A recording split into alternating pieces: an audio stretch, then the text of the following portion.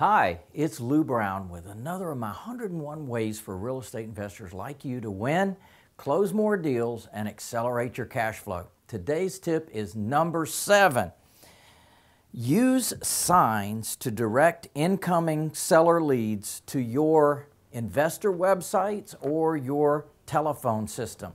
Now, I'll tell you that signs have been amazing in my career.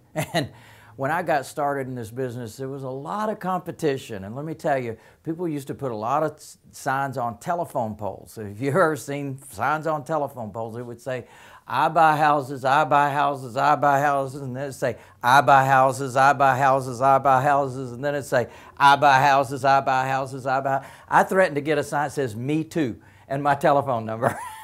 And I tell you what, it is so wonderful because that does work. Now, in your area, you may have some problems with that. I call them the sign Nazis. The sign Nazis may come after you and say, don't do that anymore.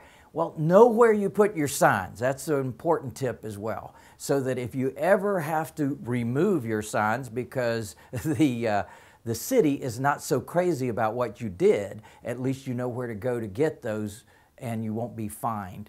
They usually give you a warning first, and once you get your warning, okay, move on to another of my many. I've got over 200 different ways to find deals. So that's just one of them. To find out more and to see some of our signs that we use, you can go to streetsmartwiz.com/signwiz, SIGNWIZ, and take a look at the layouts for the signs that we've got for you.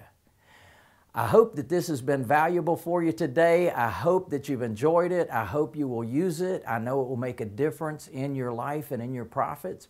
I'd love to share more of my profitable free tips with you. How can you get more? Well, depending on where you're seeing this, please like it, please love it, please comment on it, and subscribe.